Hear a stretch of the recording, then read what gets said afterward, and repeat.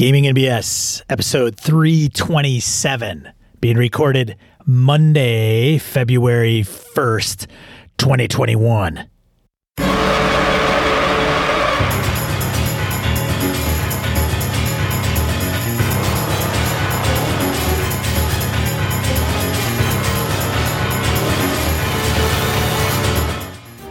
Welcome to Gaming and BS, the tabletop RPG podcast. I'm Sean. I'm Brett. Welcome to the show, folks. Welcome back. How you doing? Sean, how you been, man? Hey, Brett, can you do this? Not Hey, that can you do fast. this? Is that wiggle around? Not that quickly, no. It hurts. I'm a little sore. All I got to say, the horrible electric pain I had is gone pretty much. I'll get an occasional, surgery pain, but it doesn't have the same, I can't feel my hands type of thing, which I was getting regularly. Yeah, it must be literally I've heard stories that it's literally like shutting a switch off. Yeah, it was like night and day. I woke up and wow, I'm sore because I went in and stapled a dead man's bones to my spine, which is exactly what they did. So it's kind of, you feel it like, wow, they were in there drilling. You can feel that. At one point, I swear I could smell and taste bone, which was interesting. Anyhow, point is like right now, my arms are fine. I'm sitting at my desk and normally here, click the mouse a few times before the show. Hands numb. Not a problem. I can't lift anything. I can't do anything. That's annoying. For 12 weeks, can't lift more than 10 pounds. So I'm making AJ carry shit around for me, which is kind of nice to have a porter. I like that. A little porter. Hey, carry this, son. Daddy needs some juice. Fetch me some juice. I can't lift that. The pitcher's too big. I might be milking it too. I don't know. You think? A little bit? So, all right, before we go too far. So, all right, first off, I got to do this.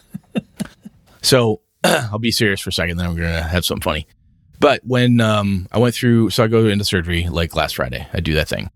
Sean, Joe, Wayne, everybody out there, VC, everybody who's paying attention, who follows us on the show, has said something in some capacity or been interested to see, did he make it? Is he okay? How are things going? And it's the first time I've ever been out. And granted, people have had much worse things than me. Absolutely much worse. And it is actually really amazing, incredibly flattering that any of y'all give that much of anything about my health. That was incredibly nice. And Sean, it reminded me probably of how you must have felt after your accident when people are like, hey, are you okay? Blah, blah, blah. After a while, yeah, I'm fine. Come on. I'm just this guy, whatever. But I didn't feel that before, because I hadn't had now I'm the guy with the accident. It's actually very flattering. So all the men and women who took the time, they were just even to give me a thumbs up, thank you, glad you're around type of thing. It's very flattering, humbling, and quite wonderful. It's really cool. And in the middle of that, so Sean donated to me all of his old D&D stuff. He's got these dragon mags and stuff. So I'm laid up. I'm like, this is a perfect time. I'm going to go through this shit, right? So I find this wonderful little thing planted within his dragon magazine. A little ditty by Sean Kelly about Nathaniel Hawthorne. a few pages worth. My favorite piece of the commentary was, this doesn't really make sense. It's not proving anything. And I thought so much from then to now, much the same. It ties into what we do now. This is really good. And in the end, it all comes together now, doesn't it? And apparently he did get a C. You need to concentrate more on explaining the theme. You never really showed how self-forgiveness is brought up in Hawthorne's stories. So I think you were close, but it sounds like you missed the mark, which again, I read that and I went, that's 400 episodes of Gaming and BS right there. And so we get a C. I think we'd still get a C. Brett found one of my papers. Handwritten. Yeah, the margins are wonderful. He's got 1-inch margins down the side. I think he was not. Let me double check this thing here. You should read it. Go ahead. Read it. Go ahead. Recite it, man. Go ahead. In this paper, the author hopes to tell a little about Hawthorne and the styles and ways in which he wrote. That's the opening page. I'm hooked. After that, I was just diving into this. I freaking hated writing shit. Oh, God, I was so not. I couldn't stand it. So the funniest thing to me was I said, hey, Sean, I found this. I hit him on Voxer. He's like, you've passed the test. And I'm like, that motherfucker, he may have put that in there as it's to see if I'd actually look through all the stuff he gave me. Is this really a test? And until today, he let me stew on that for 4 days.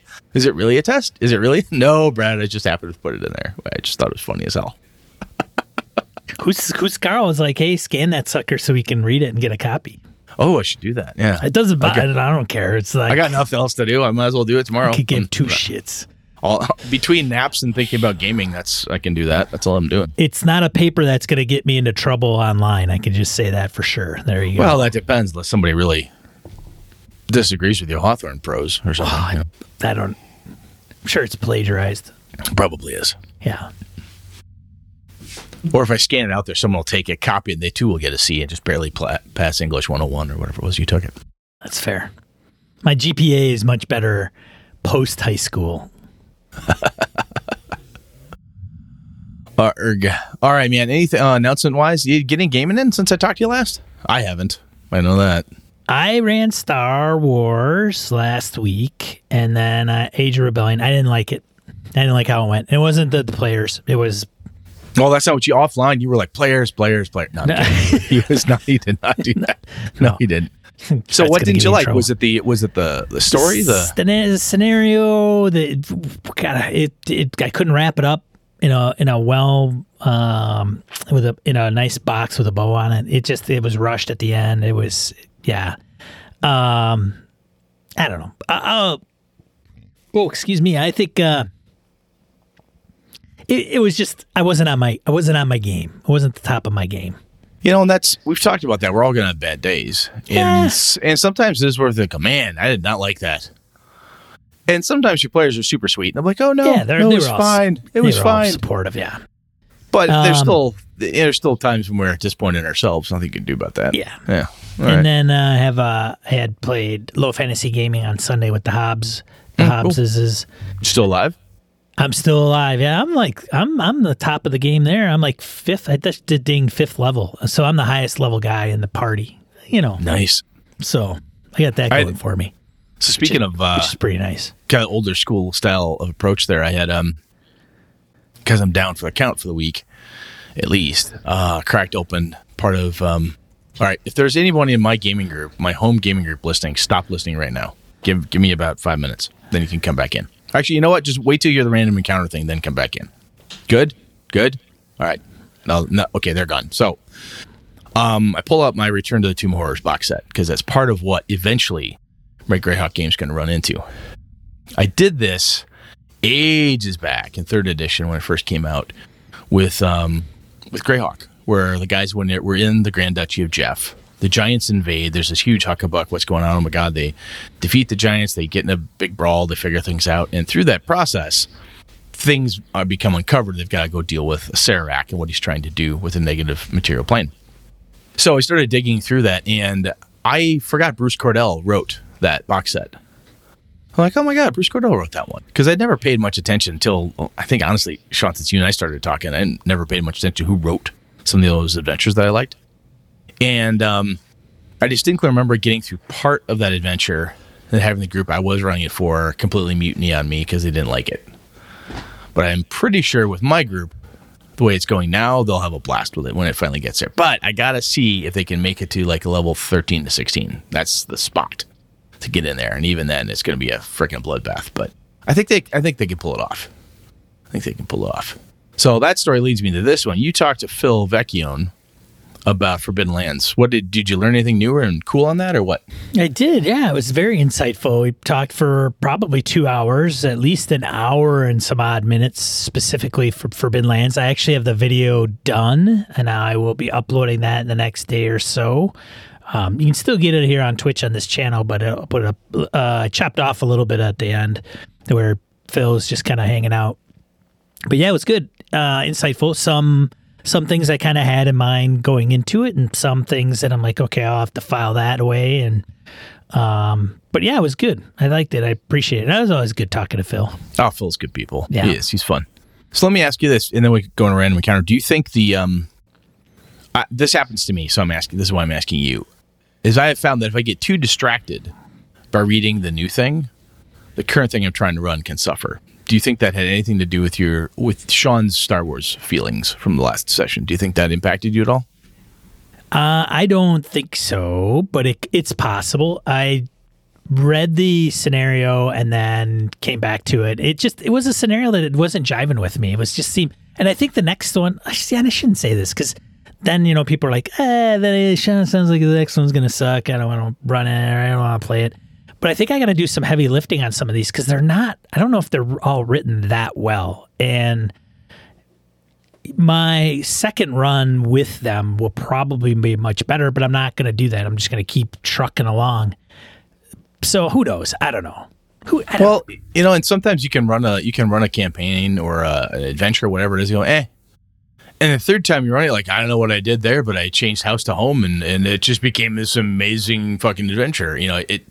Stars were aligned, whatever. So, okay. I was just curious because I know that, like I said, my Symbaroum stuff hasn't showed up yet, and I know Free League they've got plenty of, like everybody else with the pandemic, is taking forever to get stuff places, right? Books and things. And I've got my PDFs, but I'm holding off digging too deep because I want to get through some of the stuff I'm doing right now, my games, before I dive too heavily into a whole nother rule system, get all hot and bothered. Symbaroum, because I love what I'm reading, and I know it will distract me because that's just who I am. I know that, so I was just curious. I gotta change initiative. Yeah? Yeah, initiative is usually, side based, right? There's slots, but it depends on whose side, and then it's up to the side to fit somebody in there. And, I've been given some advice to say, you should probably just, whoever rolls and it's in that order, that person goes. Because what happens is you get these slots, you got 4 PC slots and you got 1 NPC slot, right? Oh, so you kind of get the analysis paralysis of who goes first. Right. I'll tell you, even in my Greyhawk game, depending who is doing what on the player side or how it's shaken out, whatever happens, I'll say, okay, Alpha, roll for initiative because he's the group's official initiative guy. So he rolls his D6, I roll mine, and then my bad guys go in a certain order, and then I tell them who starts, and I bounce around. I don't always go across because we're gaming online. I don't always go left to right, right to left, or whatever, or alphabetical. Or anything. It depends on what it was they're doing. But I have found that sometimes by giving too much space, if I go first this time, then next time I'll go third, and then it can almost get too noodly. Or people want to discuss it like it's a real big deal, and sometimes you're like, just fucking go. Come on, do something. Well, it's going to be, we're going to go in order unless somebody interjects and says, no, I want to go now, and this is why. And as long as that person's good, great. Otherwise, here's the order. Everybody knows about it ahead of time. Let's roll. Yeah. Everyone's ready by the time their turn comes up. Yeah. Cool, man.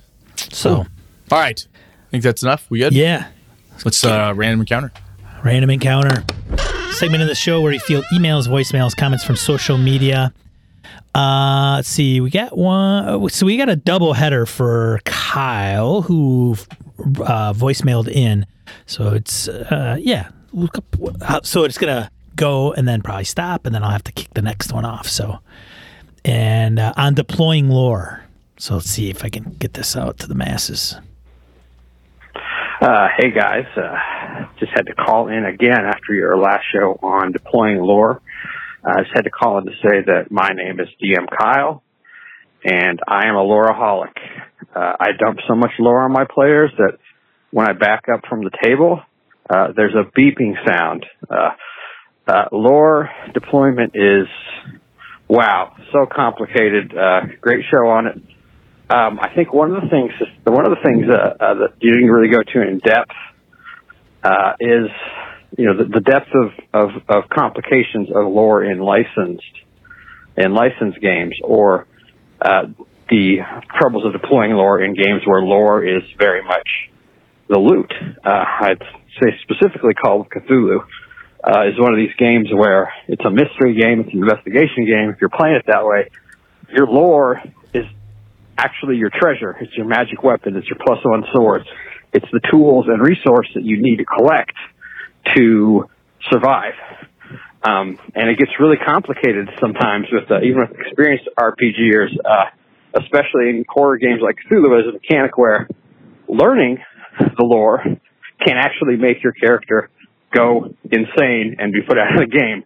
So you get in situations where, in my game, my players came across a gun safe full of Eldritch tomes, and I had to tell them, look, this is Smaug's cave.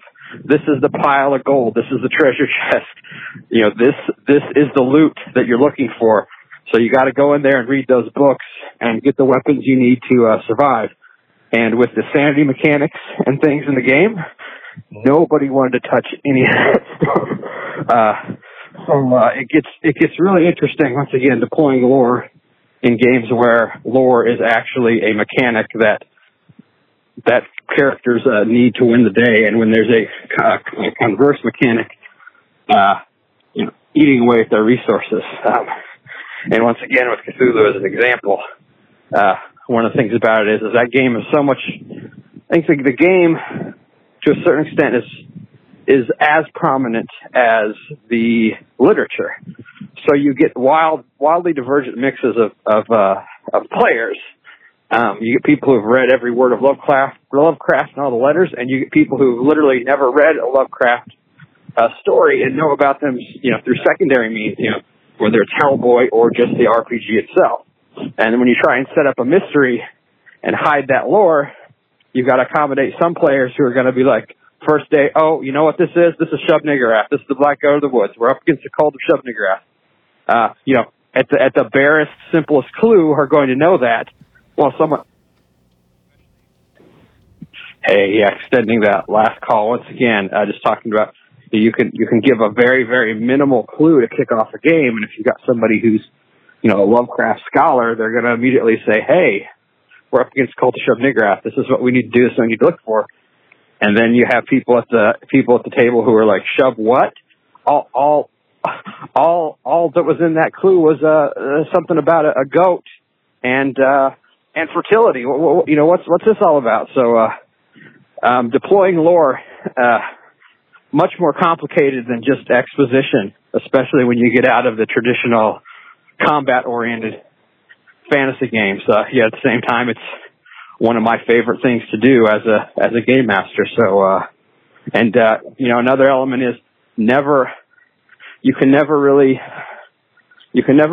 overestimate the lore that your players know. I ran a Star Wars game, a D6 Star Wars game for a year, and I kept everything within, the boundaries of the cinematic universe. I didn't really throw in plot hooks that were going to involve them reading some comic book from Dark Horse from 10 years ago, or even go deep into the animated series. But still, at the end of that game, I had people who were like, wow, I felt like I was over my head with all the Star Wars lore because I didn't know what some of this stuff was. And even people who had not seen, the original 3 core movies just because they wanted to play a fun role-playing game. So, I think deploying lore in licensed settings, definitely some sand traps there that I think a lot of experienced GMs don't think about simply because, they're leaning on the pop culture prominence. But once again, great show. Keeping pace with exactly the stuff that's coming up in my games every week. It's kind of weird. I kind of wonder if you guys are tapping my phone. Are you spying on me? But thanks a lot for doing what you do. Well, no, Kyle, we're not. do you have an Alexa or Google in your house? If so, then maybe. Kyle, one of the things that you mentioned there, it is really cool. The varying degrees of what lore can do to people, right? You say something, and I know who Shub-Niggurath is, the Black Goat of the Woods with 1,000 Young, and so on and so forth. So I'll hit that, and I'll say, oh, I know what that is, blah, blah, blah. And it's very easy sometimes to go overboard and dive in. And Sean and I have talked about this on the show before, too, and I was super proud of my group last time I ran my Greyhawk game. Down these tunnels in this city, and they hear this screaming noise. They're trying to figure out what's going on, and they're going down the hallway, and they see these people like freeze frame running, like slowly, like they're hit by a slow spell, just kind of barely moving, and everything shimmers as they shift down the hallway. This body's trapped in a gelatinous cube. They're slowly but surely being eaten away. They hear voices behind it and so forth. I felt they did a good job with the description, but the players did an even better job by playing low-level characters who'd never seen a gelatinous cube before. Zave looked at me and goes, I think I know what that is, but my character doesn't, so I'm going to try this. And that was the only thing that anyone gave me, apart from looks across the camera, because ooh, I know what that is, but I don't want to say, right? it was real. I was super proud of him because that's a tough moment too, to downplay your personal lore knowledge and at the right level of your character. That's hard to do. So especially when something as mundane as a gelatinous cube of all things. But it was pretty cool to see. That just brought that to mind. Very cool. Very cool. Thanks, man. Yeah, thanks for the voicemail, Kyle. Appreciate it. I'm going to make you read the next one. Edwin Nagy emails us. You may get to this. I'm only partway through the episode. One thing very much missing in my mind from the nostalgia trip to Let's Pretend Land is the horrible arguments. I shot you. No, you missed. I didn't miss. My finger was pointed at you. I ducked. Many of our games ended in this, sometimes violently. So we came up with rules. As we add rules, we try to add a reality, not necessarily our reality, but some in-game reality. As we add reality, we lose the willingness to talk about Kibler sticks being run through hydrogenators. There are no rules for that. Some games or some GMs add bonus dice or inspiration or bennies to folks who do that. Some story games actually require it and have some kind of cleverness voting mechanic rather than dice to see if the BS, meant in the best possible way, succeeds. Most of what we play, however, comes down to a skill check. And example, you have advantage on the attack because the opponent is prone. It's hard to mix that with giving advantage because of something creative that was said, player skill versus character skill. Which one leads to more arguments and more fun? It depends. Can we do both? Maybe. Speaking of rules, just a reminder for Brett that alternate ability skill checks is still discussed in the Dungeon Master's Guide on page 239. One of my favorite bits in there, although I just glanced at the rules for objects and realized it's time for me to reread the rulebook too. Also, thought on team games, which is this link he's put in there. And then rule number 3, player substitutes and coaches. Section 1, team. Each team shall consist of 5 players. No team may be reduced to less than 5 players. So this is a NBA thing, like literally. Interesting. The official NBA, like National Basketball Association kind of thing he puts in here. Huh. So he's laying out rules for the NBA. Anyways, it is in the rules. D&D goes out of its way to indicate that you can do what you want solo, PvP, team, etc. Most adventurers push for team play in order for the characters to succeed, but I would argue that that is not the rules. That said, I'm still trying to understand the whole argument. Cheers and happy gaming, Edwin. Edwin covered a couple of good ones from a few episodes there, I think, that we had. Yeah. Playing pretend, team play, a lot of good stuff there. It is interesting. We're in a role-playing game is one of the few games that doesn't always have like a winner-loser, a start, the traditional game things to it. It's very narrative. It's a weird little monster. And if we had, I remember being a kid and my parents would say, "Oh, what were you playing? Were you playing some kind of game with your friends?" "Yeah, we played Army." It was just a game, a thing we did. "What were you doing?" "Oh, we played this, or whatever. And my parents just refer to that stuff as a game. Whatever game those kids are playing. It's kind of a generic, just thing you do for fun. So it's interesting because we've talked about this so many times with the, what's in, what's out for rules. I definitely remember the page 239. Thank you there very much. I'm going to have to go back and reread that while I'm kind of blessing here. But it's interesting that sometimes it's very difficult for an RPG rule-wise to say something is absolutely 100% not allowed. Right? In a football game, it's like you are not allowed to have more than X number of people on the field. Basketball team shall have 5 players. That's it. You can't have 10. You should up with 20. Too bad. It's 5 on 5. That's how this game is played. Well, that's true. And so, yes, that's true. But you could argue that you can have 5 people or 6 people on the court or 12 people on the football field. You just get a penalty. Well, yep. Then there's a penalty involved because Right. you're cheating, because you're breaking the rules. Right. But in RPGs, we could have disadvantage. We could have a Yeah, negative exactly. modifier, but that's not breaking the rules. It's from circumstances within the game. So Yes. Yeah. And I think Edwin does have a good point. Sean, I have chatted about that too, is the playing pretend and stuff. There were arguments when we were kids. I shot you, no I didn't. You can't do that. Yes, I can. That type of thing happens. So, interesting stuff. Thanks, Yeah. Edwin. That's good. Very, very good. All right. So what do we got next? Email from Ed C on skills. Greetings all. I've noticed in many RPGs, skill checks are often either based off your ability scores or get a bonus based on your ability scores. Just to make the system simple, you could probably do something where you have non-weapon proficiencies. It's kind of like they did back in AD&D. And instead of requiring a skill check, you do an appropriate ability check, trying to roll under your stat, perhaps even add a type of system like Pathfinder 2e has. Depending on your level of proficiency, you are limited in possibility how well you can succeed at it. This way, a DM on the fly can make can make it a quick change to ability score just to fit the situation. AE strength instead of dexterity. For an escape artist, a strength check to get through some sticky webs and so on. Just a thought.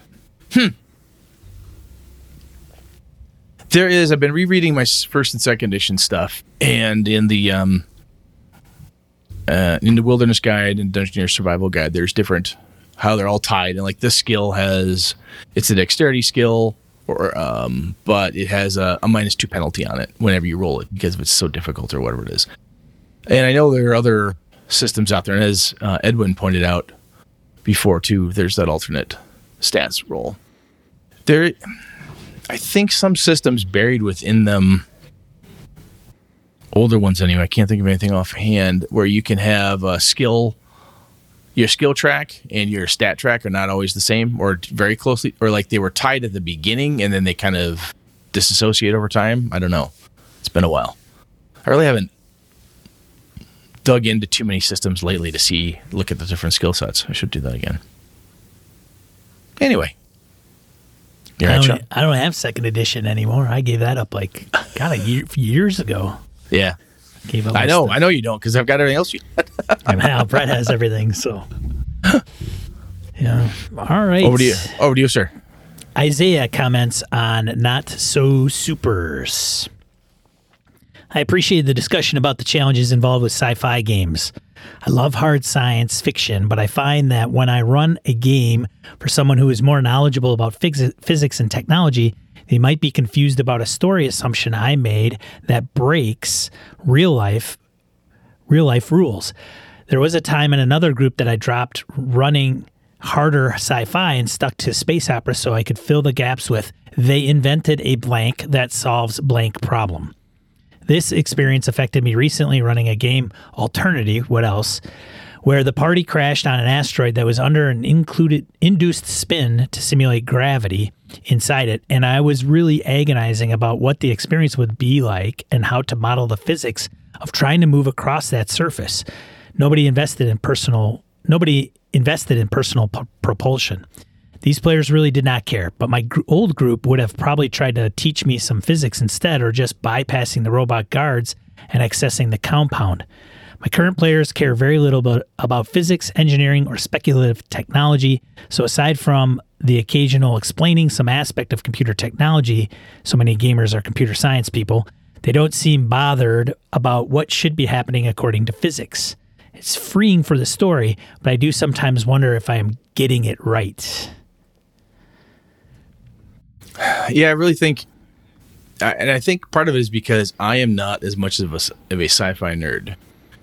And for some reason, sci-fi has science in the title, and that title, I shouldn't say for some reason, sci-fi having science in the title, for some reason, seems to force on me and the people I play with, most often, the need to inject scientific logic or reasoning in everything, even if sometimes, can we just fucking forget it? Yes, we all know that a car has a propulsion engine. Yes, it has gas pistons. It's a big air pump. It does blah, blah, blah. Do we all fully understand how it works? It's an internal combustion is Yes. what it's referred to, Brett. So, I've also had people tell me, well, basically, an automobile engine is just a big air pump. Okay, that's a different way to look at it. It's essentially true, but it's not exactly the same. So regardless, again, how does an elevator work? Well, there's a motor and it pulls stuff up and down.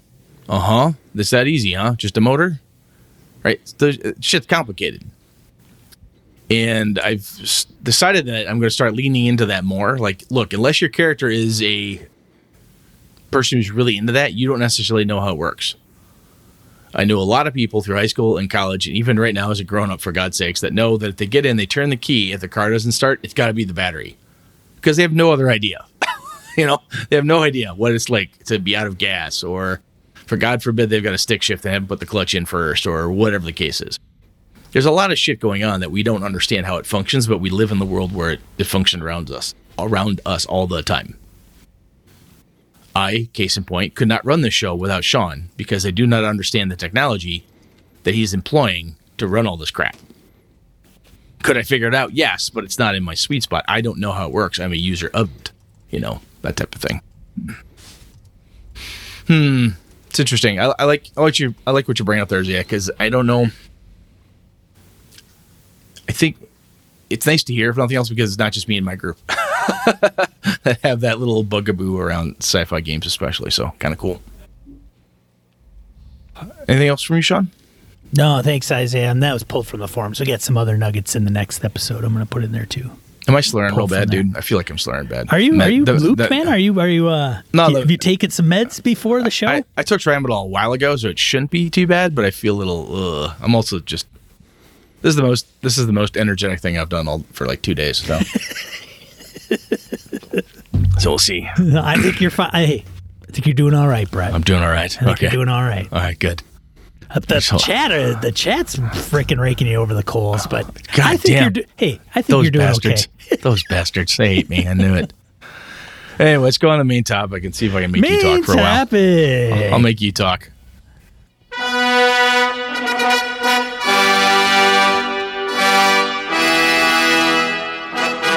All right, Brettster.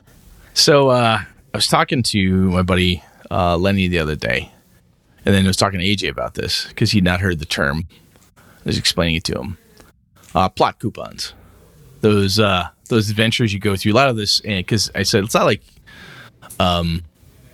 your games, Skyrim, and some of the stuff that you play. And he goes, what do you mean, Dad? So I said, well, you gotta go here, get this coupon, go talk to this guy who then gives you this clue to go get to that guy, to go to this guy. And AJ says to me, well, aren't all role-playing games like that, though? I mean, that's how you do Call of Cthulhu. It's all about getting data and so on. And I said, yeah, I think you're right, but there's something about how it's done that's irritating me. And, of course, he's 14 and he's wrong. He doesn't know how to question me properly. No, I'm kidding. I'm like, little fucker, he's got a point there. So I started talking to Lenny about it, and he's like, I think it does come down to how you deploy it, because a lot of, I'm thinking Out of the Abyss. My buddy Alpha's running it. It feels the way it's coming across to us, incredibly plot coupon heavy. What the hell is a plot coupon? Like what? So you're adventuring, right? Have you gone to talk to the guy in the inn without that guy in the inn giving you the plot coupon? Allows you to unlock the rest of the plot. You go to the guy in the inn, and he says, go rescue my kid from the goblins. You've rescued his kid. He gives you the next coupon, which allows you to go to the next town and talk to that wizard, who then says, yes, go get me to this. I'll give you that. Oh, great. You've done that. Here's the next coupon for you to the next person. It's basically, did you get your ticket punched to get all the way through? Did you ride all the rides, Oh, so it's like going to a technical conference with a bunch of sponsors. Yes. Did you get all of your merit badges or not? Type of thing, yeah. Oh. And I think it's fine to have them, right? There's something about them that bugs the hell out of me. And I think it comes down to, it's, if done poorly, and we may not get into all of this because I may get tuckered out and pass out on you. But it feels like it could be very railroady. And that's how it's felt to me in the past when it's gone wrong. And by that, I mean, there seems to be no other way to get from where we are to whatever the next step is without the proper plot coupon in hand. I have played in games, Call of Cthulhu games, very poorly run, where you go and you meet the professor and you talk to him, and then you go away You go talk to the doctor, the lawyer, the pharmacist, and then they direct you back to the professor. And you're like, I just fucking talked to him. Oh, yes, but you hadn't talked to the pharmacist first. The adventure says if they talk to the pharmacist first, then the professor will tell them this. Until that time, no. But you had an opportunity to say the whatever, the baker and the candlestick The stick maker. I should have been butcher, baker, candlestick maker. I should Butcher, have done baker, it. candlestick sorry. maker. Come That's on, it. man. It's the drugs, man. I'm All tired. right, fair. The drugs. You tracking what I'm saying, though? Where it I am feels tracking like what you're saying, and I find that probably Delta Green has a lot of this. it can, but I was also thinking some of it, having it in there and how it's deployed, I think is the problem, right? So I think about the Curse of Strahd. When I played through it, it felt like I could do, my friends and I running, playing it, Alpha was doing such a good job. We could go and do whatever we want to do. Find out what's up with the dragon. Find out what's up over here. Do we look into this windmill? Do we look into that? We followed and figured out our own pieces and parts. We got plot coupons to collect and gave us pieces and parts to put together to try to make a story of what it is we could do to try to finally kill Strahd and get the fuck out of Barovia. But we got at it at our own pace. And sometimes we'd come up and go, that's an interesting plot coupon. If I'd have had this 2 levels ago, this would have been really helpful. Whee! Throw it over your shoulder. Old news. Don't care anymore. And that made it more verisimilitude, like it was really happening. You know, sometimes you get places. And those times when you go talk to the professor and you didn't talk to the pharmacist first, or the butcher, or the baker, or the candlestick maker, and you haven't talked to everyone in just the right order to have all the coupons lined up to get them all punched by the professor, it feels so railroady. Like you have no choice, right? It has to go through this very specific path of clue uncovering. And it doesn't allow for logical leaps or players moving faster than perhaps the story was written for or faster than you anticipated. So I think there's a lot of different ways to go around. You can quantum ogre some of this stuff and so on. But I guess, you tracking what I'm saying, Sean? Or are you going to just tell me I'm high and I don't know what I'm talking about? Is that what you're going to do? No, I think I don't know, man. I'm picking up what you're putting down. So you've read Strahd. Do you feel that it feels to me like the way that adventure is written and the way I've encountered it is such that you can take leaps. You can bounce around a little bit in Barovia.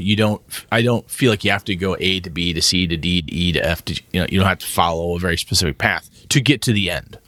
There's multiple ways to get to the end, right?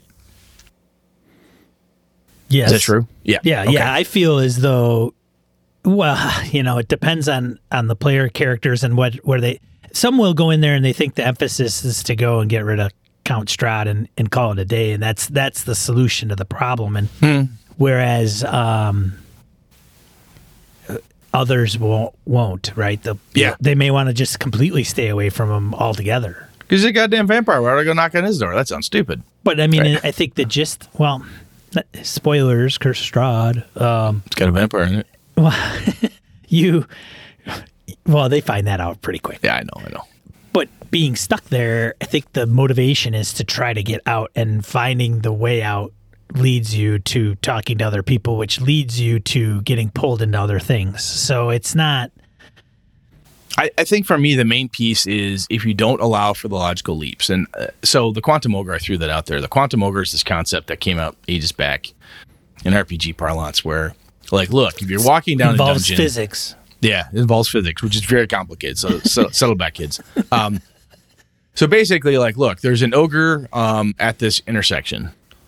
And if you either go right or left, but that ogre encounter is going to happen no matter which way you go because the DM is just going to put it there. Right? Right. And some people hate that. Like my buddy Lenny hates that with Call of Cthulhu. If you miss a clue, you miss a plot coupon in his Call of Cthulhu game, the world explodes and Cthulhu rises and the whole world is dead. That's what happened. You fucked up, kid. It's fine. That's how he likes to run. And he tells you that going in. All right, cool, I got it. But one of the things that he doesn't do is that if I have the adventure designed, either it's pre-written, I've designed it myself, or I have a thought in my head that says, look, if the players have collected these X number of coupons and then they come to talk to Sean, then Sean will tell them this important piece of information.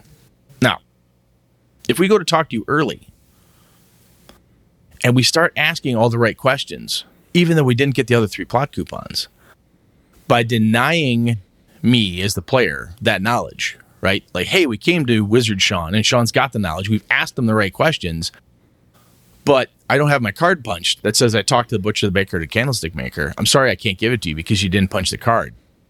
I have had that feeling, and that pisses me off to no end.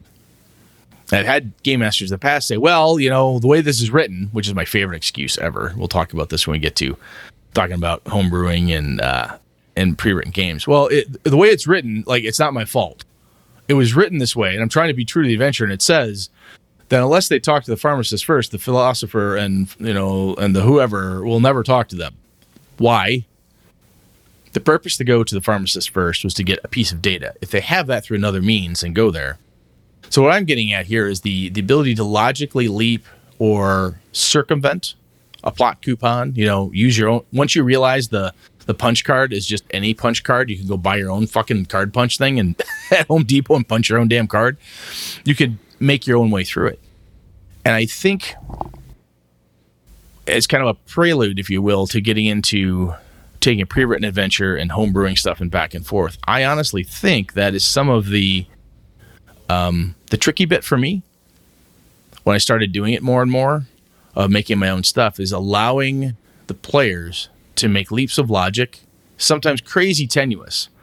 Somebody for no reason other than just a weird whim says, oh, Wizard Kelly, I heard blah, and you happen to say the thing that you're not supposed to know for 3 sessions, according to how it's written.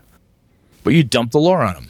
Sure, here you go. You said the magic word, bling, you know, Pee-wee's Playhouse, magic word is said, plot coupons rain down upon you. You have no idea what to do with all this data, but he just gave it to you. You picking that up, or am I totally losing you? No, I understand, man. I'm following you.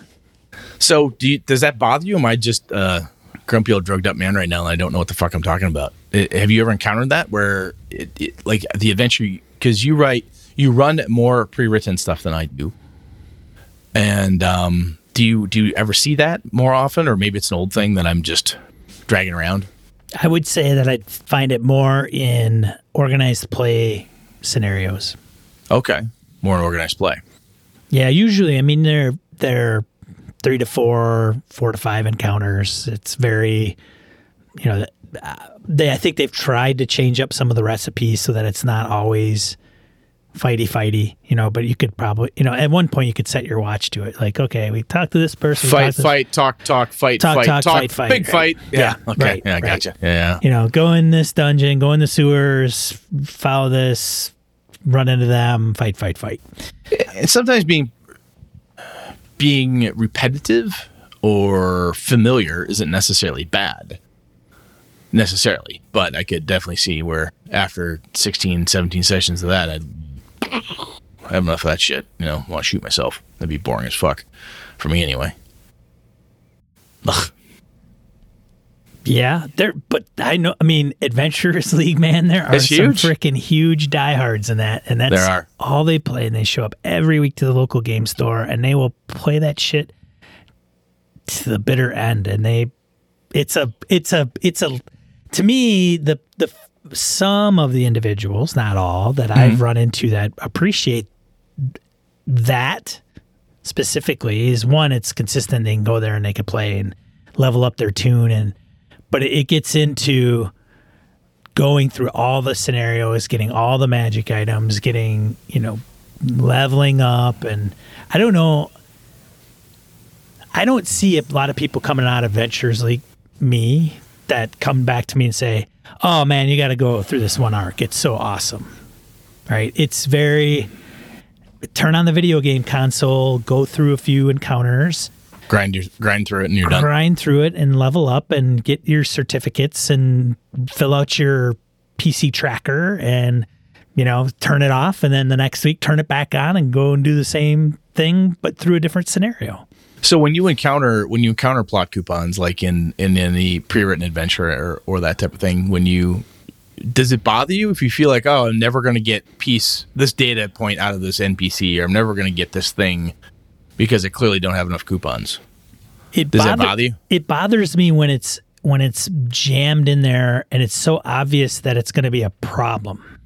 Like you're talking to. The thing that bothers you. Yeah, the thing that bothers you is you got to go to this NPC and then you've got to go into their pocket And that's where that thing is that should get you to the next step. Like that is just some of that could be pretty ridiculous. Now, I have run adventures like Lost Mine of Phandelver.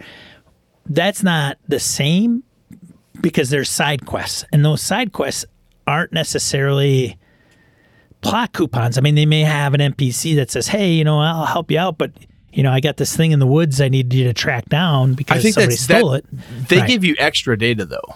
For doing a thing, for doing the side quest, you get a little bonus information. Well, they give you more information or they'll assist you. Like they'll go, hey, I will help you go to the next thing or what have you. Maybe it's a trust earning thing, but I think you could get through that one without that if you wanted to. If you wanted to power through it, you could forego all assistance, all side quests, and just fucking hammer down. Well, and part of that method is also to say, instead of landing in Barovia and walking up to Ravenloft and kicking Strahd's ass at first level, well, you get to do all these side things that'll get you up to 10th level, and then you can go and kick Strahd's ass or whatever.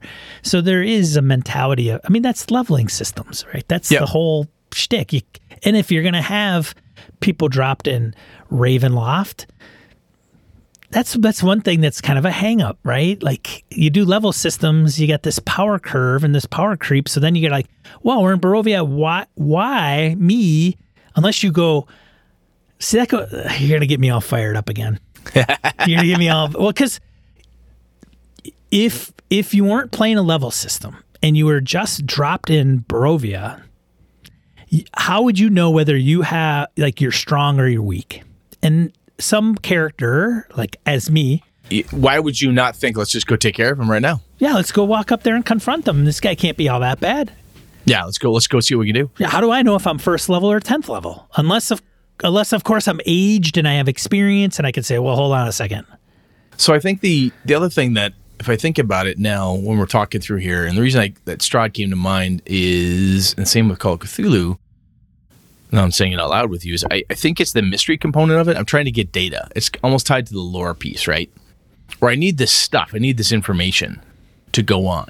Yes, getting the information can level me up, right? I'll bump up another level by the time I kill the Great Purple Worm and, Slazarax, the invincible biter of death or whatever his fucking name is, will help me do whatever I need, blah, blah, blah. How sweet. But it's the mystery component of it, where if you... Well, mysteries have clues. Like that's, they do, but you have to, in my opinion, allow for when they're written down and they say, look, this plot piece, the IV hole itches like hell. Stuck an IV in my left hand. Thing's just itching like crazy today. Anyway, so let me think about this. So if you go in, and the only way you can get some data, like I said, is you have to talk to certain people in a certain order, and it's written that way. And I have seen that in the past. And I know some friends of mine write adventures of their own exactly like that because they want you to go travel and do this stuff. They think it's this fun little guided tour. And my perspective is, tell me who has the data, I'll figure out how to get it. Right? As the person reading the adventure, if they say, look, the only person in the town of Stormlight is Wizard Kelly. And Wizard Sean Kelly is the only person in all of Stormlight who has this data. Okay, cool. Other people who might possibly be able to help him or point you to him are this person, this person, this person, this person. Or everyone in town knows that Wizard Kelly is the only guy who is a sage who has these books. Okay, fine. There's plenty of plot ideas. I could sprinkle those little coupons anywhere. Anyone can pick that up and say, hey, you know what? I've learned of this thing. I should go talk to Wizard Kelly. And they'll walk up. I can have a conversation with you. I don't have to go through, I guess, not every piece of, every location of data is like this top secret. I have to open this box to open the next box. I can never see what's beyond it. Taking leaps of logic are not allowed, and so forth. And that's how, and maybe this is just how my buddy's running Out of the Abyss, but it feels that way very much in Out of the Abyss. We're like, so can we just do this? We got there. I mean, we kind of figured out what it is we had to do 5 levels ago. Why are we fucking around? We know what we need to do. We need to figure out this. Well, this will help you get that way. Oh, Jesus Christ. Fine. I'll go clean out the whole goddamn dungeon. It just feels very much like a railroad. Like I've got to go through and grab these pieces and parts. This predetermined story that has to be told by checking all the coupons at one time. And I might just be pissed off and high on tramadol and rambling now. I feel like a dick. Well, and part of what you're talking about also, I mean, I think of like big, huge mega campaigns like Masks of Nyarlathotep and, Oh, yeah. but it's not the same. It's giving everybody the clues or, I mean, that when they went into like, Jackson's hotel room, man, I just dumped the shit on the table and said, here, this is what you find. So it wasn't hiding anything, but they have to put the pieces together. And of course, it would lead them, after New York, they could go, actually, probably London. After London, they could pretty much go anywhere in the world. Last time I played that, I half convinced the team to go to Singapore instead of London. But then I was outvoted. We ended up in London.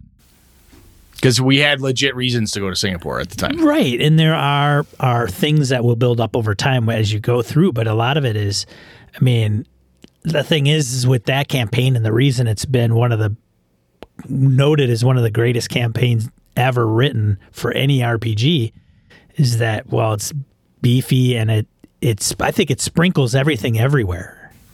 Yep. It's really, those coupons are where you need them. Right?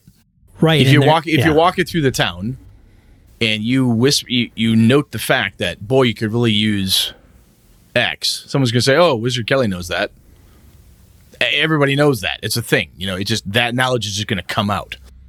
I guess the piece like I said, I think that really is bothering me about it was the more I was talking to AJ and I was looking at some of the different old adventures that I'd looked at over the years or that I'd run, and it was just so very railroad, and insofar as at least it felt like it was taking away agency. And it wasn't, I'm like, what part of the agency is it taking away? I could do whatever I wanted to. It didn't say I had to do blah, blah, blah, but it was like there was no room for leaps of logic.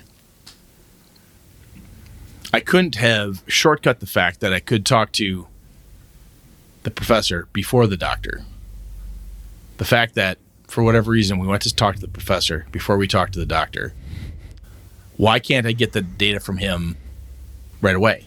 Why do I have to wait and quote unquote waste my time talking to the doctor who's just going to say, well, say the word and I'll get you a meeting with the professor and he'll tell you everything you need to know. I already made in good with the prof. He can talk to me right now. Why am I waiting? You know what I mean? Well, one could argue, I mean, some of this could be argued that it is part of the game, right? This is part of the game, right? That's kind of the deal. You got to talk to Brett, to talk to Sean, to talk to, Eileen, to talk to Brandon, right? That's part of the deal. And in between those... That's U.S. corporate politics. Well, and in between those, or as you follow that kind of flow, there are certain things that come to fruition or changes or there's motivations or there's whatever it is. So if you go here, they have ulterior motives. What you think you're going there for isn't really the reason, and then stuff changes. You have to deal with it. So it's putting problems in front of the characters for them to solve. Now, you could go there and say, well, that goes into the, hey, we get into combat. Don't kill the last guy. Okay, why? Well, we want to kill him. We want to question him. Great. Okay, subdue him. Boom. All right, now you're going to talk to us. Well, hold on. That intimidation's not working. Try diplomacy. Okay, hey, he's really an asshole. I'm the nice guy. And then it's like, okay, I'll give him whatever, and it leads them to something else. So while a lot of the plot coupons that you outline are kind of like, they're annoying and they're not maybe executed properly or they're not written properly. I think it's the execution. What you're talking, I'm thinking myself down here as you're describing. I think it has to do a lot with how it's executed for me, more than anything else, really. Because I've played with you before, and we had to. We're going to go steal that gem in the Star Wars game. Can't remember what the gem was. Jewel of Yavin. Jewel of Yavin. It was very clear that we had certain things we should do to get some data points. We did a quick reconnoiter. You gave us some options, and we went after all of them in a certain order. Could we have done them in a better order? Probably. But we went after them. Like, okay, Julie Yavin, we got to go figure this out. You do this, you do that. I'm going to go fix that. We'll take care of this and come back. I think I think it's in the execution by the game master side of it, where it doesn't feel like I'm missing out because I went in the wrong order. You know what I mean? I don't want to feel in that moment. I don't want to feel like I'm. How do I say this? I don't want to feel like I'm playing. That's the wrong phrase. Well, I mean, there's a progression too. I mean, if you play Knights Black Agents, there's the Conspiramen. You're not going to go straight to the guy who's pulling everybody's strings, right? That would kind of defeat the purpose of having a longer term mini-series / campaign, right? You kind of got to go through all the. I mean, it's not the same necessarily. It's like, oh no, okay, I get it. So then it's kind of, when do the reveals start happening, right? In that Sure. type of scenario. Yeah. So you gain. Okay, cool. It's, Bob at Megacorp, and then just as Bob dies, you see his cell phone ringing, and it's, Vlad at Super Megacorp. Ah, fuck. This goes deeper. Yeah, but that's the skill. I think that comes to it, because that's what I think. Yeah, this is more about skill than it is just my distaste for it. I think what I'm running into is how it's being deployed. Sure. I mean, a video game. Because I feel like I'm walking up and I want to get a sandwich, and I'm standing in line. This is for the bread. This is for the cheese. I took a number for the meat. I've got some number over here. I feel like I'm just waiting. It's this very mechanical, like fucking. Excuse me. What do you need? Process. I need a passport. Sorry, this is for some permits. You got to go to the next window. Closes the window, goes to the next one, opens it up. Same person. Same person. Yeah. How can I help you? Yeah, it's the fucking DMV. Is what it feels like. Really? I was just standing here, and I had the yellow paper in my hand. You could have said the yellow form. You dick. I mean, let's face it too. But you're talking me down here. This makes sense. So, it's one of those things that irritates me. But keep going. But so you could. I think you could have viable plot coupons. Like, I'm going to run Forbidden Lands, right? Yep. It's a hex crawl, but it's not going to be travel, and travel some more. There's going to be a lot of that, but there's going to be stuff that I have to throw at these guys, like, hey, you come across lore, you come across an artifact, you come across somebody traveling, or you come across a person, or you go to the village, and then there's people that you interact with. But in order to get them to go in particular directions or give them things to do, right? Because you got to give an open sandbox. Go. What Yes, not everybody will go. They might just lock do we up. Go? Yeah. Where can we go? What should we do? Why are we together? So you gotta give them something to kind of sink their teeth in. Now you give them 3 or 4 things, and they may go nowhere. They may go, and there isn't a wrong answer. And if it doesn't go anywhere, that may be part of the thing where, hey, you followed all this and it's nothing. It's like potted plant. Yeah. Ooh, yay. Just what I needed. Congratulations. You conquered the dungeon and you got a potted plant for your reward. Lovely. But the thing is that those plot coupons, I'm going to have to throw some of those in front of the players so that they could sit there and sit around a campfire and go, all right, we've got this, we got that, we've got, Brett's sword's broken, we got to get that fixed. We can't do it here. The next town is so far forward. Oh, and we got this lore that it's over here, but it's not too far out of the way. Like, go. Like, here's your options. And so with the implementation, and let's face it, there are some game masters that probably do it in a similar fashion where you were mentioning early on in the topic where it's like, yeah, it's kind of accomplishing some of the same thing, but maybe the context is out of whack. Or it's a video game and, Brett's playing Neverwinter Night. The art and the science of how do you do this appropriately. Okay. And so. All right. Because I think if you boil it all down, how do you determine whether it's a MacGuffin versus a red herring versus a plot coupon? How do you differentiate all those? And some of them are like, well, this one's the same as that, or it's kind of the same thing, but not really. And, let's start a podcast to talk about this shit for like 300 episodes and like dissect crap like this. I wonder if other people think about this. And then, so. Find out nobody does, and then they tar and feather you, yeah. Yeah, I mean, but I think you have plot coupon, whatever you want to call it. There's got to be some things that clues, and I think you're right. It has to do with how frustrating can it get if it's just like well, are you going to go and talk to this person or not? And sometimes it is. Like, I've run shows like that where it's, okay, well, what do we do? And you give them a couple things, and then the players are like, I don't know what to do. And it's like, well, I kind of gave you things. What more do you want? I gave you a couple things. And what's the benefit, right? Because they're like, we should go this way for whatever reason. And you think, well, if you went that way, that's fine. But if you go this way, you might get reinforcements. You may get a clue that circumvents the hard path. And some of those things I think have to be nuanced enough so that it doesn't feel like the way it makes Brett feel, which is here's a freaking green exclamation point at the top of the guy's head. And yeah, go click on that guy. And you click on it, and he's like, hey, what do you want? You know, hey, I'm looking for Adrian. You seen Adrian? And I'm like, yeah, I got to go through all the speech bubbles. Adrian, and then Adrian, you know, so yeah. So it's. I think you're right. It comes down to, I touched on it before, just my internal frustration probably got the better of me, but I think it's execution more than there's anything else. We're running out of time to hammer through that, but I think once we talk about in a couple episodes, we're going to dig into the pre-gen world. I think it was Matt from last show talked about that. Right, the campaign setting versus the adventure versus both. Yeah. Yeah, and the whole idea of a pre-written versus a homebrew, and how do you add touches and pieces. And I think it's I think it's got to be the execution more than anything else, because I think you're right, Sean. The more you talked out with me here, I think the things that are annoying me when I have it done poorly is where it feels like you have to do X, Y, and Z in a very specific order, right? It's that railroad feeling, right? Or it's so blatantly obvious, I no longer feel like it's organic to the event and the game. And I know some people don't care about that. Some players and game masters don't care if it's very, if there's no verisimilitude where you're like, hey, look, it's D&D, man, or it's whatever the game is, and we got to go do this. You go find 5 plot coupons because it's organized play, and that's what you do. And you go to the end, the big fight, and then you move on. That's just what we do. Why are you overthinking this? Right?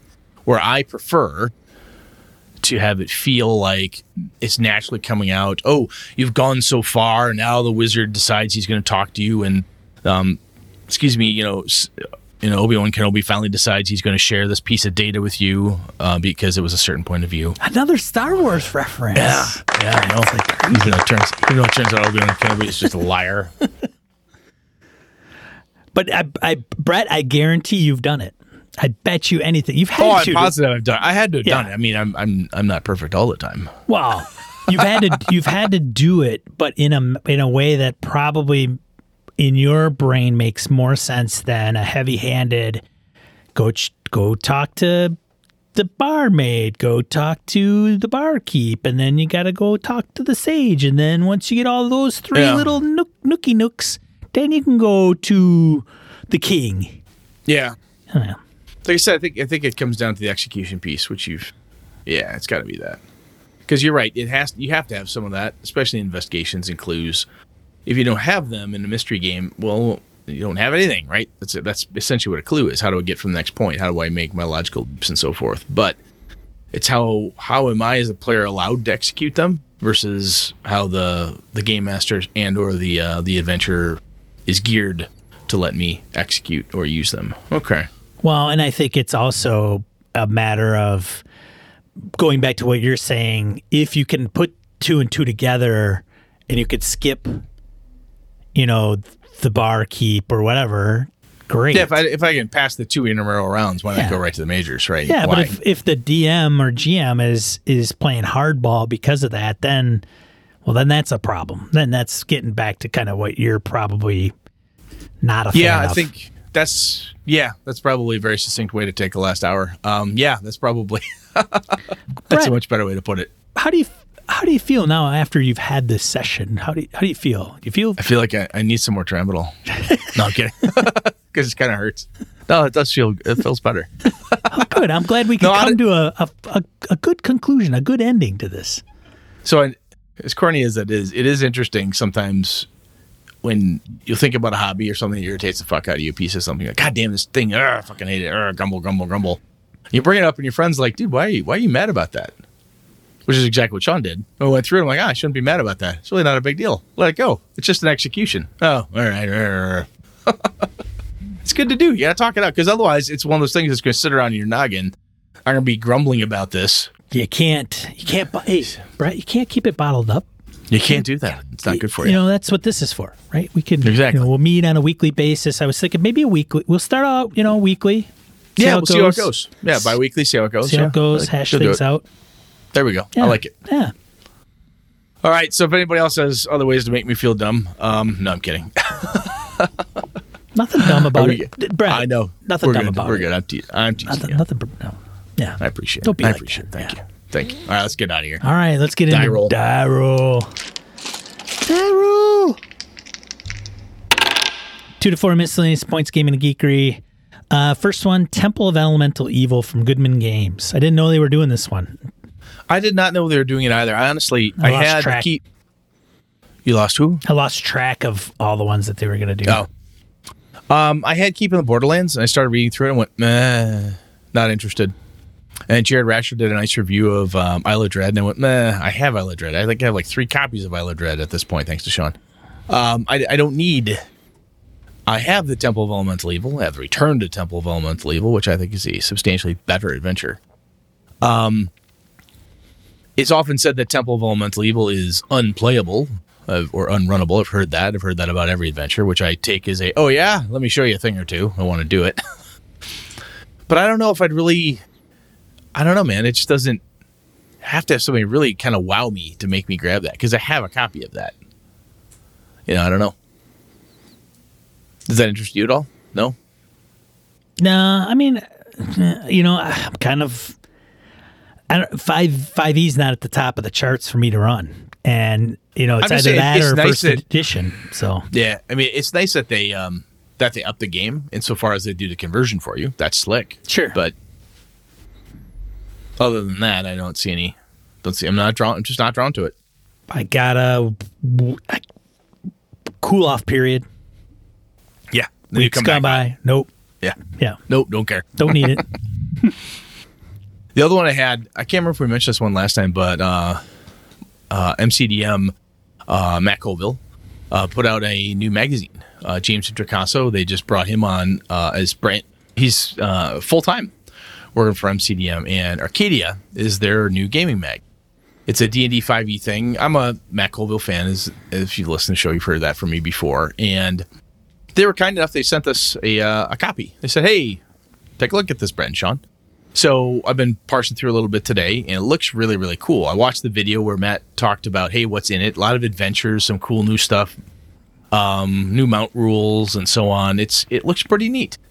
I think it's kind of cool. This is the type of thing that I think Colville and team are pretty smart. Like, it'd be fun is to have like a gaming magazine, like Dragon Magazine. However, we got to be super wicked smart on this. Kobold did well for a while, and they fell apart, and they tried this and tried, like, how can you do it? And I don't know if they would ever get to a printed version. They may end up doing an omnibus or something at some point. I could see, my understanding. Like, hey, my understanding was they were going to stick to PDF only. Like they weren't interested in print because of all the hang-ups with print. I could absolutely see that. Yeah. Because it's just such a pain. Yeah. Print, shipping, blah, blah, blah. Well, you can't count on anything. I mean, you can't. No, you can't. I could absolutely see, though, that if they were to do a Kickstarter at some point saying Best of Arcadia hardcover, I could see that happening. But again, if you have all the mags, make my own Best of Arcadia, But it looks pretty cool. The art is great. They've got some really good writers, artists, the whole thing. I think the team puts together some pretty good-looking stuff. And it's usually pretty meaty, the stuff that they crank out. So I'm excited about that more than I am Temple of Elemental Evil, actually. So I figured I'd share that one out there for folks. So through James, you could consider Matt giving us this copy, Brett. I could. Matt has no idea who we are. No, he doesn't. No. I don't even know how James knows who the fuck we are. That's just funny. James has got a pretty extensive inventory, I'm sure, of podcasters. Yeah, I know. Yeah. I'm just...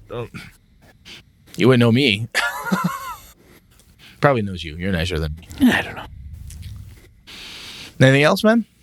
No, I don't think so. Nothing that I could think of for die roll. Oh, one other thing that I think I mentioned early on with Brad. I mentioned that speaking of James Introcaso, he's got a decent Twitter account, and he put out 2 polls, and I'll put a link in the show notes. He put out 2 polls. One was asking all the D&D players, if you're only playing D&D, why are you only playing D&D and not anything else? What has kept you from trying another game? And the reasons can be anything. And so he got something like 3,000 people to vote on that.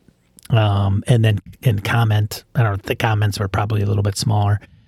And then he followed up with another poll that asked people that moved on to a different game how or why they moved on to play another game other than D&D. And there was like 1,600 responses. So the reason people don't play anything else for D&D is because they don't want to learn something new. The reason everybody took the leap with another game is because of variety. They want to do something new. They wanted variety. So you got both extremes to reply, essentially, is what the moral of the story is. Basically, an unscientific survey proves what we've all thought to be true. Right. But I am interested. I don't know. I mean, I know our audience. I know our Discord to some degree, and I know we've all played D&D in some iteration. Most of the times, it's good that D&D flourishes because it does get people in the hobby, and then once they get in the hobby, they can make the jump to something else. So there are many publishers that are out there that are very well aware that the hobby is dependent upon the success of D&D. Like they make no qualms about it. I think it is interesting. Some people are like actively hate it.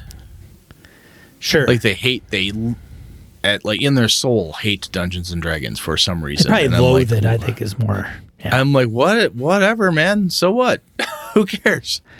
Well, it's the weirdest thing. I am interested, though, for those that are part of the community that listen to us that really are diehard D&Ders, why they don't play anything else.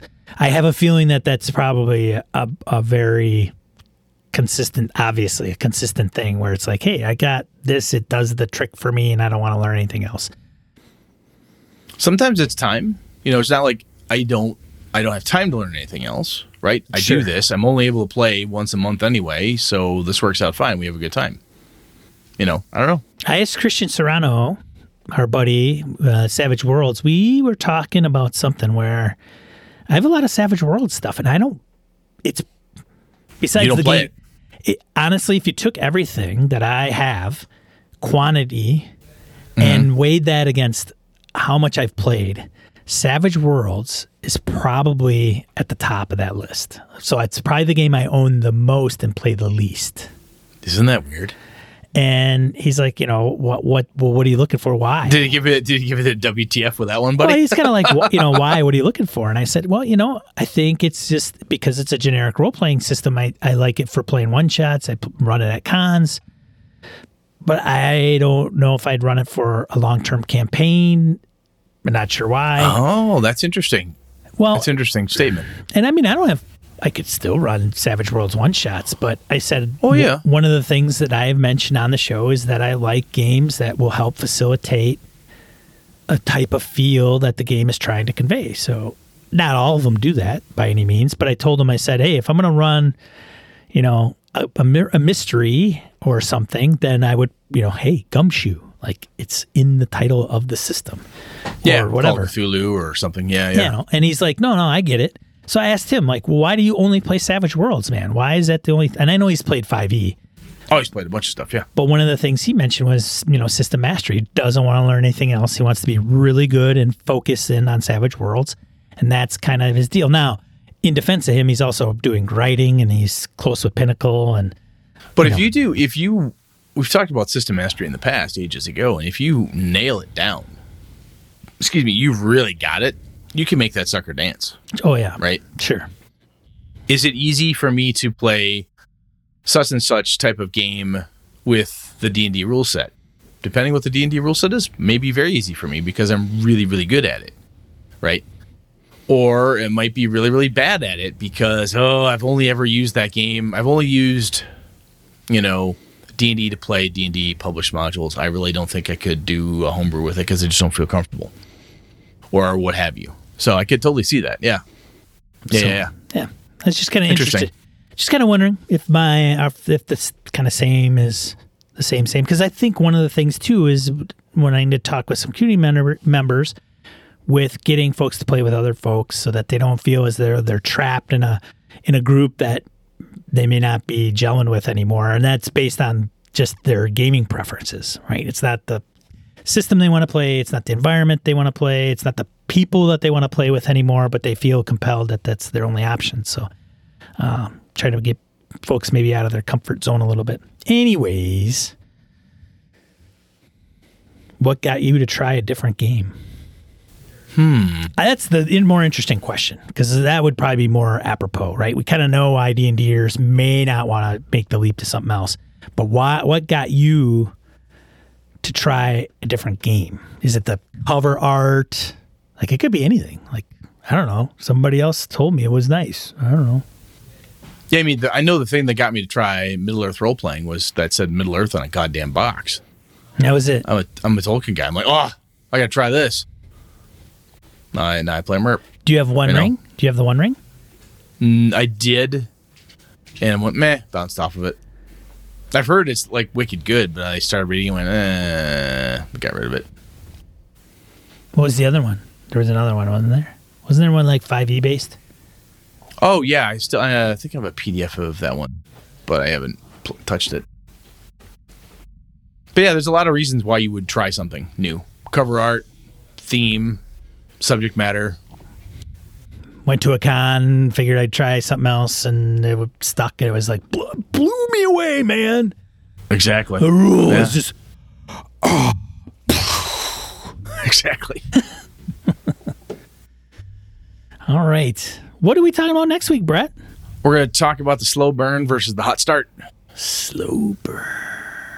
Yeah. So it's like whiskey or vodka. No. So the hot start, that whole in media res, you start fast. Something's happening kind of cool, fast, and fun.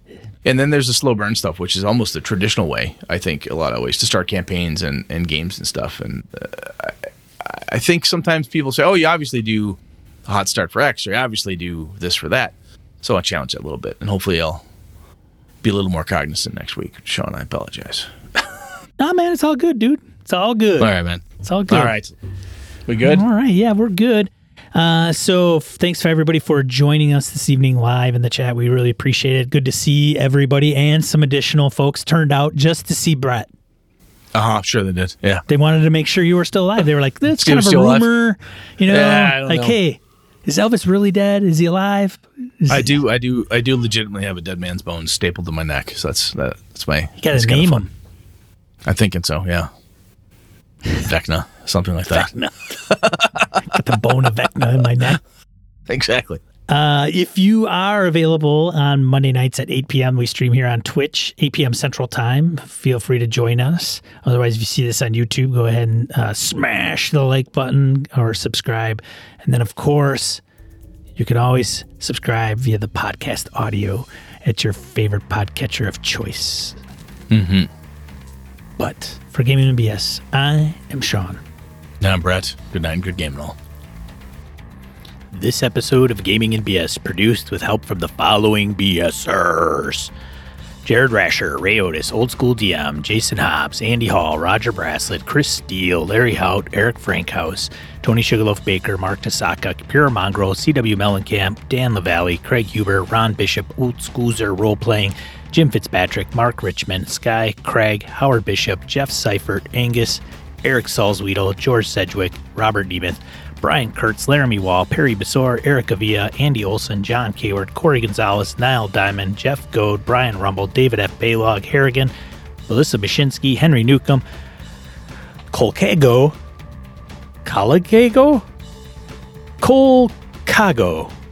Eric Tavola, Hoos Carl, Ghost GM, Mike Hess Jr., Rory Weston, Jim Ingram, Daniel Garrett, Jason Weeb,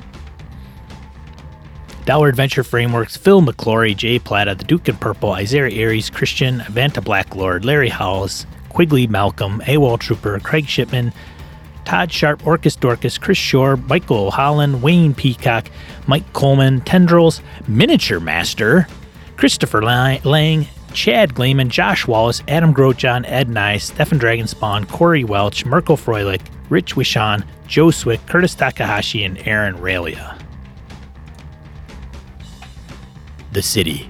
It's this sprawling massive place, miles and miles across. Been here as long as anyone can remember. Nobles play their power games, guilds maneuver for money and influence, dark things emerge from the shadows to hunt, and the lamplighters take everything in while, keeping the darkness at bay. The thing I always wonder is, why? Why do those lamplighters keep the darkness back? What investment do they have in Avalon? Why do they keep involving common folks in the games of the houses and the guilds? I think they're the true power in Avalon, but I'm only one person. Then again, I've spoken with a blasted lamplighter. Have you? The Streets of Avalon is a setting book compatible with the world's most popular role-playing game from the mind of our own Brett Blazinski. Check out links in the show notes where you can get your copy today. Thanks, BSers! This has been a Litterbox Studio production.